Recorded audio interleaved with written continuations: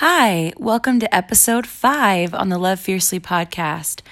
I haven't done a podcast in a while, and honestly, every time I kept trying to, I was either interrupted or it just wasn't the right time.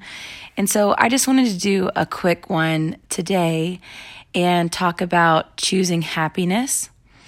And that might not be the greatest topic for some of you guys because maybe like me, you can find it hard at times to do this because our lives aren't perfect, our situations aren't perfect, and we live in a world where we can't really plan out how things happen. And I know in my life, there's been a lot of things that have gone down and I wasn't happy about it. And I wasn't happy at God. I wasn't happy at myself at times. And so I wanted to kind of just share a quick thought on this with you. You know, in Philippians 4:4, it says, "Rejoice in the Lord always, delight gladdens yourself in him. Again, I say rejoice." And I don't know about you, but sometimes like I've heard that scripture and before I really went in depth on what it meant, it kind of frustrated me because rejoice in the Lord always, again, I say rejoice.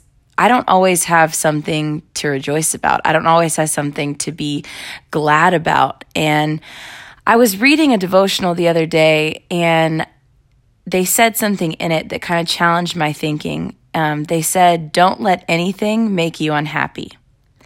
And I was reminded how important it is to choose joy because in the Bible, we're told that it really is the joy of the Lord that strengthens us. So any kind of sadness or discouragement or depression or grief or regret, it actually weakens us and it distracts us.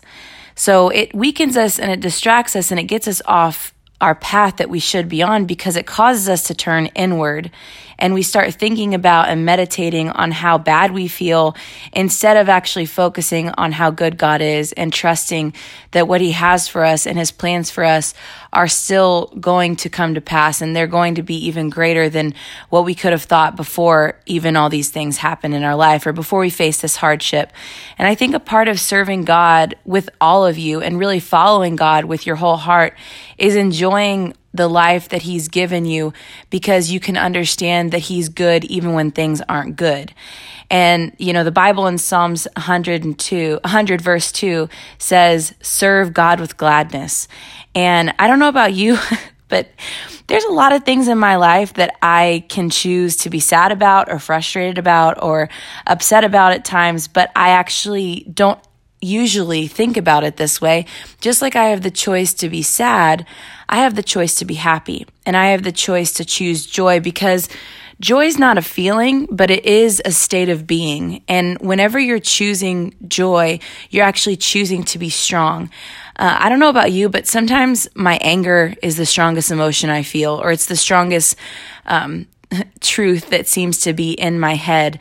But if we actually go to the Word of God, it's actually the joy of the Lord that strengthens us. So it's not the happiness that we feel in our heart. Happiness, I think, is a byproduct or it's a fruit that comes out of choosing that stance or that place of joy, the mindset of joy. And I want to encourage you today, even that scripture in Philippians 4:4, when it says, rejoice in the Lord always, again, I say rejoice. I think the reason why they repeat that twice is because we need to hear it multiple times in our life. If I was to tell you, hey, just be happy, that wouldn't really help you. And I think a lot of times we can hear, God wants you to be happy. He loves you. And that's not really enough for me at times. I need something more in depth. I want to know why. And whenever I was thinking about this, I was thinking, okay, if the joy of the Lord is my strength, then I don't want to give into something that weakens me. So this is kind of how I've thought about it. If it feels natural and it feels good to my flesh, it's probably wrong. So just think about that for a second. If you feel angry, usually you're not in the right spirit or the right heart. But if you choose to lead yourself and you choose to deal with why you're angry and give it to God, that's usually when you're operating on the spirit side. So for me, if I start to feel like I'm not happy, I need to go back to, well, what is my foundation for what makes me happy? Is it who God is and rejoicing in who God is and his truth?